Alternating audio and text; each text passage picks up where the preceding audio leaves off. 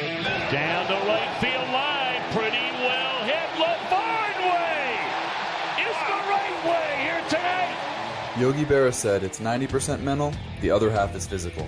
My name is Ryan LaVarnway, Major League catcher and minor league grinder, and I've spent the last 15 years playing professional baseball while evolving my mindset. I'm fascinated by optimizing that 90%. In this show, I'll talk to elite athletes and mindset coaches about what makes them tick and how they've overcome obstacles in their own careers on the way to finding success. This is Finding the Way. Hey guys, welcome to Finding the Way. This is Ryan LaVarnway, and today my guest is Amobi Okugo. He is a Major League Soccer player and Olympian who came out of Southern California, but he's a first-generation American. His parents were immigrants, and he went to UCLA. He has done it all, and he is now spending his time helping make other people better, which I always appreciate. Amobi, thank you so much for joining me today. Yeah, thank you for having me. It's a true honor. I appreciate that. Well, I appreciate your time, and I appreciate everything that you're about, man. I was doing my research on you before this, and it turns out you made it to Major League Soccer, but you didn't start playing soccer until you were 10 years old. Is that right? No, so I didn't start playing competitive soccer until I was like 9, 10 years old. So I played for my school team, just like local school team. My parents, being immigrants, they didn't really know how soccer worked in this country. They just knew that they wanted me to play sports and be active and build relationships. And, all the benefits of playing sports when you're younger. But it wasn't like they didn't know anything about, competitive and youth national teams. It was the help of, a school classmate, their parents. They were like, your son should probably, stop playing for the school team. And then that's how it came about. So fortunately, that parent saw some potential in me and or was able to help my parents in terms of understanding, like, all right, they got to try out for the local competitive team, and then from there they'll take care of the rest, and that's kind of how it happened. Well, and your parents put you in soccer as a team sport to get all the benefits of team sports, right? Learning how to share, learning how to win, how to lose, be a part of something bigger than yourself. But they didn't see it as a potential career, is that right? They wanted you to be a doctor, a lawyer. What was they had 3 potential options for you as a first generation American. Yeah, you remember. So if you're Nigerian American, this will definitely be in your memory. There's like 3 options: doctor, lawyer, or engineer. My parents are still very, to this day, very big on education. So originally playing soccer, it was, to do all the things that you said and, stay active and hopefully maybe like use it to talk about for a potential scholarship, but it wasn't, to ultimately go pro. When did that cross your mind, or did it, or was this an option to get to a college that might be out of reach academically or might help you get in the door, get you some scholarship dollars? At what point did it become your dream, or was it ever your dream? Yeah, so for me, early on, obviously, I grew up in the 90s, so like Michael Jordan was the big thing. But then also from a soccer standpoint, watching the Nigerian national team at the World Cup and then the Olympics, it's everyone's dream to be a pro athlete, but it wasn't like, all right, I'm going to do this and then take this next step and do this. It was just like a dream out there. So I would say when I was 12, when I first got, started getting invited to like the ID camps and then the youth national team camps, and I was like, all right, this is what I want to do. And what set you apart from the other players? You said you weren't playing necessarily competitive. You were just playing on your school team. Yeah. And there's millions of kids across the country that are playing soccer, playing baseball, basketball, football, all the sports for their local team. And there's millions of other kids that are uber competitive, that are paying thousands of dollars a week or a month for the top private coaches, for the top instruction to enter all these tournaments and travel all around the country. What set you apart? Was it something physical? Was it something in your mind, in your mindset, or your competitiveness? What made you different and better? Yeah, that's a great point. Not to sound like, cocky or anything, but I developed at a young age, so I was like faster than most of the kids, but also like from a tactical standpoint and just understanding the game and being able to anticipate. That's kind of what set me apart at a young age. And fortunately, I was pretty athletic as a young kid, and just combine those 2 things to help me develop and help me perform. Help, uh, help me across the understand board. the tactical part you're talking about. I don't understand anything about soccer. I have no foot-eye coordination whatsoever. No, it's all good. So what's the tactical part you're talking about? So just like so when you're younger in like youth sports, especially soccer, it's like everyone just like huddles up and like everyone follows the ball and it's like a bunch, it's like a bunch of bees swarming a nest. Whereas when I was younger, I understand that and kind of predict where the ball was going or avoid all the traffic of everyone crowding the ball. So that just helped me out uh, tremendously to avoid all that traffic when you sports. So it's just like understanding of the game at an early age. In baseball, we call that baseball IQ. Was that kind of a like a soccer IQ for you? Exactly. So instead of like, all right, the ball's at midfield and everyone's trying to rush, I was just like kind of weave my way up top and it's like, all right, now it comes there, or like defensively, like cutting out angles. So yeah, soccer IQ basically. Awesome. So you start playing for the competitive teams. You're recruited to the youth national team, and in high school you end up leaving your high school to go to the IMG academies. And I've heard you talk about how that was just an amazing opportunity for you, but it was also a hardship because you were away from your family. The typical high school dynamics of adolescence didn't exist there. You didn't get to go to the team sport games on Friday nights with all your friends. You didn't go to dances where you got to chase girls, or you didn't have the lunch breaks where you got to socialize. What was that like, and how did you overcome those obstacles in still being a kid but also having to grow up really fast? No, that's a great point. So everything in hindsight, I wouldn't change it for the world, but at the time, being a Cali kid, moving across the country on your own was a different experience. But to be able to share that experience with, 40 other young men that were hungry to achieve their dreams helped ease the pain of, missing the proms and the school dances and the social events and all the things like, so early on, like the first 3 months, 6 months, you go back home and you're like, what did I miss out on? And like, oh my gosh, I got to try to catch up and see what's going on. But after that, you're like, the experiences that I've been able to have at a young age, at an adolescence age, like those are things that you can never take away. How did you build those new friendships quickly, and or what was your support system like? I'm a big believer in having a support system. I think every person needs 6 roles in their life. You need a coach or a mentor. You need a peer.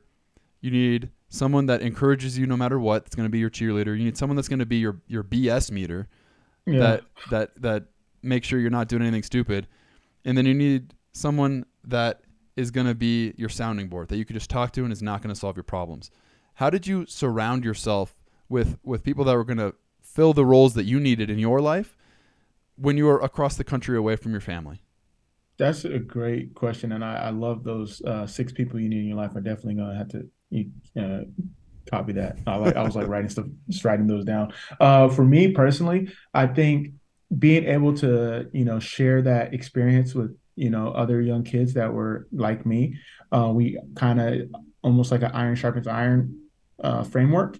And then the residency program that was located at IMG, they did a great job of providing us with resources with mental conditioning coaches. So like obviously most recently mental health is like a big thing, but we knew about that back in 2004, 2005, like 13, 14, 15 years old. We had mental conditioning coaches. So, having that as an outlet and then being able to like, continue to talk to my parents was good. But then it wasn't until I got older and having those 6 key members to your team or to your ecosystem, where I was able to like really build that out and have that in a more structured framework. So you're at IMG. You're playing all over the world. You're in Argentina one week. You're in France the next week. You're Yeah. you're playing everywhere. You're a 17-year-old kid, and then you go to UCLA when everyone's saying you should just go pro. You should just play pro soccer. How did you make the decision to go to college instead of go professional? Oh, my parents, they were big on education. Like it was already a jump to allow me to go to residency and have that opportunity. And that opportunity allowed me and, blessed me with the great chance to have the option of going to essentially almost any school I was um, able to go to. And UCLA was too good of an opportunity to pass up. And for my parents, obviously, in hindsight, it was like, at the very least, go for 1 year to at least experience what the college um, experience is like. And so it wasn't like, oh, it's college or not, or it's pro or not. It was, you have to at least go to college first, and then you can always go pro after that. What are the rules around soccer with going pro? I know for baseball and I know for football, once you step foot on a 4-year university campus and start one class, you need to attend for 3 years before you can go pro. Soccer, apparently you can go after 1 year or 2 years. It doesn't matter. Yeah, you can go after 1 year. So my college coach at the time, he still jokes with me today. He said he recruited me for 3 years, and then I only gave him 3 months. So yeah, you can go whenever. Soccer's unique in the fact that because it's a global game where kids are playing or making their debut at 16, 15 years old. In order for the U.S. to catch up, they've um, constructed different mechanisms around college and youth sports or youth individuals to be able to play pro if that option is an opportunity for them. Okay, so you go to college for just 1 year, but then you built it into your contract. Is that right? When you went pro, you said, I'm going to finish my college degree in the off season or online. How did that work out for you? Yeah, so I was fortunate because MLS was so forward thinking and trying to entice young players to go pro at an earlier age. Because growing up in America, we're so used to, you go to college, then you go pro. But the world game, you go pro, and then you can figure out the education if you're proactive about it. So MLS came out with the Generation Adidas contract. So it was basically a program that enticed younger players or underclassmen to go pro, and you'd get a higher salary, but also you get reimbursed.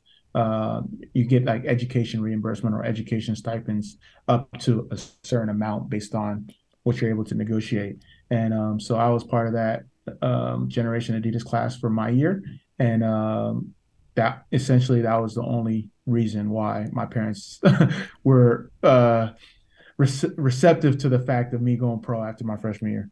So you keep mentioning your parents, and I know there's a lot of parents out there that value education, mostly because they've seen so many athletes have such a short career, even if they are able to make it to the professional ranks. In one of your other posts, you talk about how the average length of a professional sports career is 3 to 5 years maximum. The average, 3 years. Yeah. You're going to be an ex-athlete for a lot longer than you're going to be a current athlete. And those athlete paychecks, as big or as maybe not so big as they might be, are going to end. So Exactly. what you've done, which I think is very, very cool, is you've started a podcast, a network, a consulting business, a speaking business around helping current and former pro athletes not go broke, because nobody loves to see a former pro athlete go broke. But why was it so important to you to go to school? You've talked about your parents.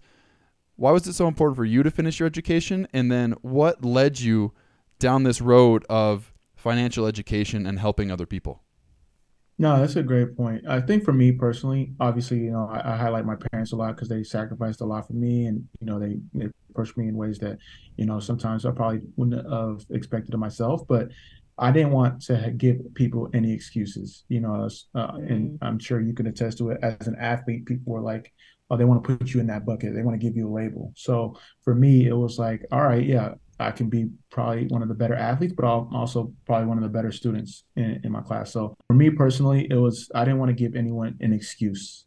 As athletes, we tend to get labeled, and whether it's like, oh, he's just a jock or he's only focused on sports. So I really put an emphasis on not only making sure that inclination or any idea of, oh, he's just into sports was put to rest, but also personally, I feel like if you're not learning, you're not earning.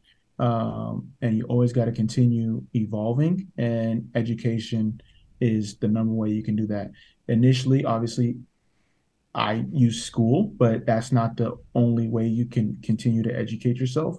And that's what it's all about. As it pertains to a frugal athlete, I think for me, when I came into the league, MLS is still at a place where it's not to the level of, MLB or NFL or NBA. So I was more curious in figuring out how athletes, maximize their career.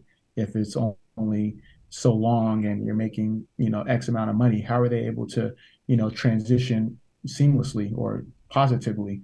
And I was curious and wanted to find roadmaps.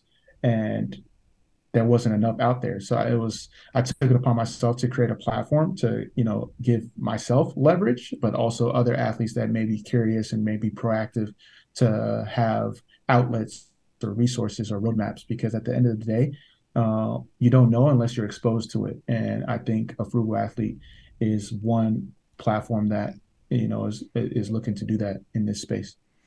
I love what you're doing with it, and exactly like you said, you're giving people a roadmap. You're giving people an example of how they can use their sports salary where they get a head start. They're ultimately getting a nest egg at a young age in life, and how can you turn that into something that you can build upon or something that you're not going to lose, really, ultimately. Exactly. Something you said at the end of a podcast that you did that I was listening to is you can only be remembered two ways. You could be an example or you can be a warning. Yeah. And that's so powerful to me. What is the example that you want to set?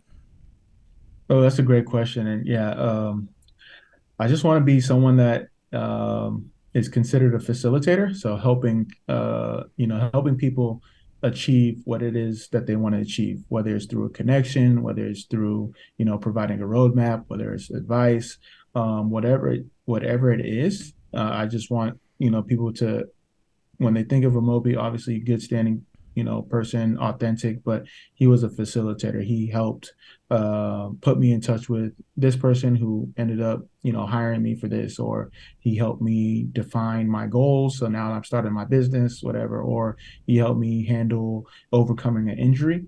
Or he highlighted a story that I was interested in, or I didn't know I was interested in. Now I'm passionate about. My goal is to be a facilitator and help others identify where ways they can leverage their unique skills. That's awesome. What what are the things that you do on a daily or weekly basis? Obviously, nobody's perfect, but is there a set of activities or a set of items that you try to do to set yourself up for success? Yeah, one right now is, working out. So I try to work out every day or some sort of, whether it's working out or some sort of self-care. I make sure I focus on that. Sometimes I don't, I try to get it like first thing in the morning. Sometimes, I like to sleep in. I'm still working on any morning routine. So if you have any, please suggest. But I have to get a workout in. That's like something that I do for me. And I think in this world when we're so tied to hustle culture, obligations that we have to figure out me time, and me stands for most essential. So I always try to figure out my most essential time and, making some time for workout or some self-care and then going from there. It's amazing how closely tied your physical health is to your mental health. I've also heard you talk about journaling before. How important is journaling to you, and what is it that you're writing that is either maybe gratitude or goals or to-do lists? What do you focus on when you journal? Yeah, that's a great. I appreciate you reminding me and bringing that up. So journaling for me, and it was a quote that was shared with me. The shortest pencil is longer than the longest memory. The shortest pencil is longer than the longest memory. Okay. So, I like to write things down. I write things down, whether it's thoughts, feelings, tasks, goals. I have a notebook like right here, right now. As it pertains to journaling specifically, one of the things that I do is, write down one thing you're grateful for at least every day. And that's kind of the bare minimum of what I journal if I journal on a daily basis. And what does that gratitude help you with? It just helps you reset. As athletes, we're naturally competitive. We're naturally always looking for the next win or next goal. And sometimes we just have to sit back and, look in hindsight. Like Oh, wow. Like as an athlete, oh, maybe your career didn't go so well, but yo, you went pro. Like how many people can say that? Some perspective, Or right? yeah, or you're not a starter. It's like, yo, you're one of 22 guys on the team. Respect that. Like, I wish I played 15 years. You played 10. Like, take advantage of or be grateful for the opportunity that you're in. Your health is intact, your family's good, things that we take for granted because we talk about things like, oh, I'll get to that tomorrow, or I'm gonna kill it next year. It's like who knows about tomorrow? Who knows about next year? So like making sure I journal and like show things that I'm grateful for, just helps me keep everything in perspective. I love that. During COVID, I ended up taking an online class that was called The Science of Happiness, and Oh yeah, you told me about that. yeah, Yeah. the teacher. Well, I did your podcast for those of the listeners that haven't heard of the Frugal Athlete podcast. I did that one with you too. But there's 5 scientifically proven activities that you can control and do on a daily basis that will guaranteed make you happier. And you just named 2 of the 5 that you automatically already built into your progress of a gratitude journal and exercise. The other 3 for people listening is 10 minutes of meditation, doing something kind for someone else without expecting anything back, and social connection of just talking with somebody that you enjoy. You've already built 2 of these into your life. It's pretty amazing. Before I let you go, I always ask someone at the end of this episode, if you had to talk to young Amobi, or if you had to talk to another kid, a youth player that has big dreams and wants to do some of the things you've done, what is the best advice that you could give them? Oh, that's a good one. So young me, or sorry, the second question that you said, uh, young person that's looking to achieve, fail forward. I think that's the biggest thing. Like, don't be afraid to make mistakes because as you make mistakes, you're going to continually improve, develop, evolve, and ultimately get to where you want to go. There are many ways to the top of the mountain, but the only way you can get there is if you fail forward. If you're scared to, shoot your shot, hesitation, perfection is the enemy of progress. So I would say fail forward. Don't be afraid to reach out to that person that's going to help you get that deal. Don't be afraid to, extend yourself or ask coach for guidance. I think that's big for me personally. I would say start now. I still regret we did a Adidas like all-star trip my first year, or my rookie year, or my second year in the league, and one of the media guys gave me a flip cam because I was doing a lot of content for the group during the time, and he was just like, "Yo, you're good at this. Like, you can keep the flip cam that you were using to create content and like just have it." And if I would have started like the things that I'm doing now, who knows where I've been, but yeah, start now. If you have an idea, write it down, find a way to do it, whether it's, once a week or once a month, but you got to start and, build those reps. That's awesome. Start now, fail forward, the importance of journaling, physical exercise, build your support system. Everything you said is so helpful. I really appreciate your time, Amobi. Thank you so much. And thank you for listening. This has been Finding the Way. Thanks for listening to Finding the Way with Ryan Lavarnway. Find previous episodes on Apple Podcasts, Spotify, or wherever you listen to podcasts.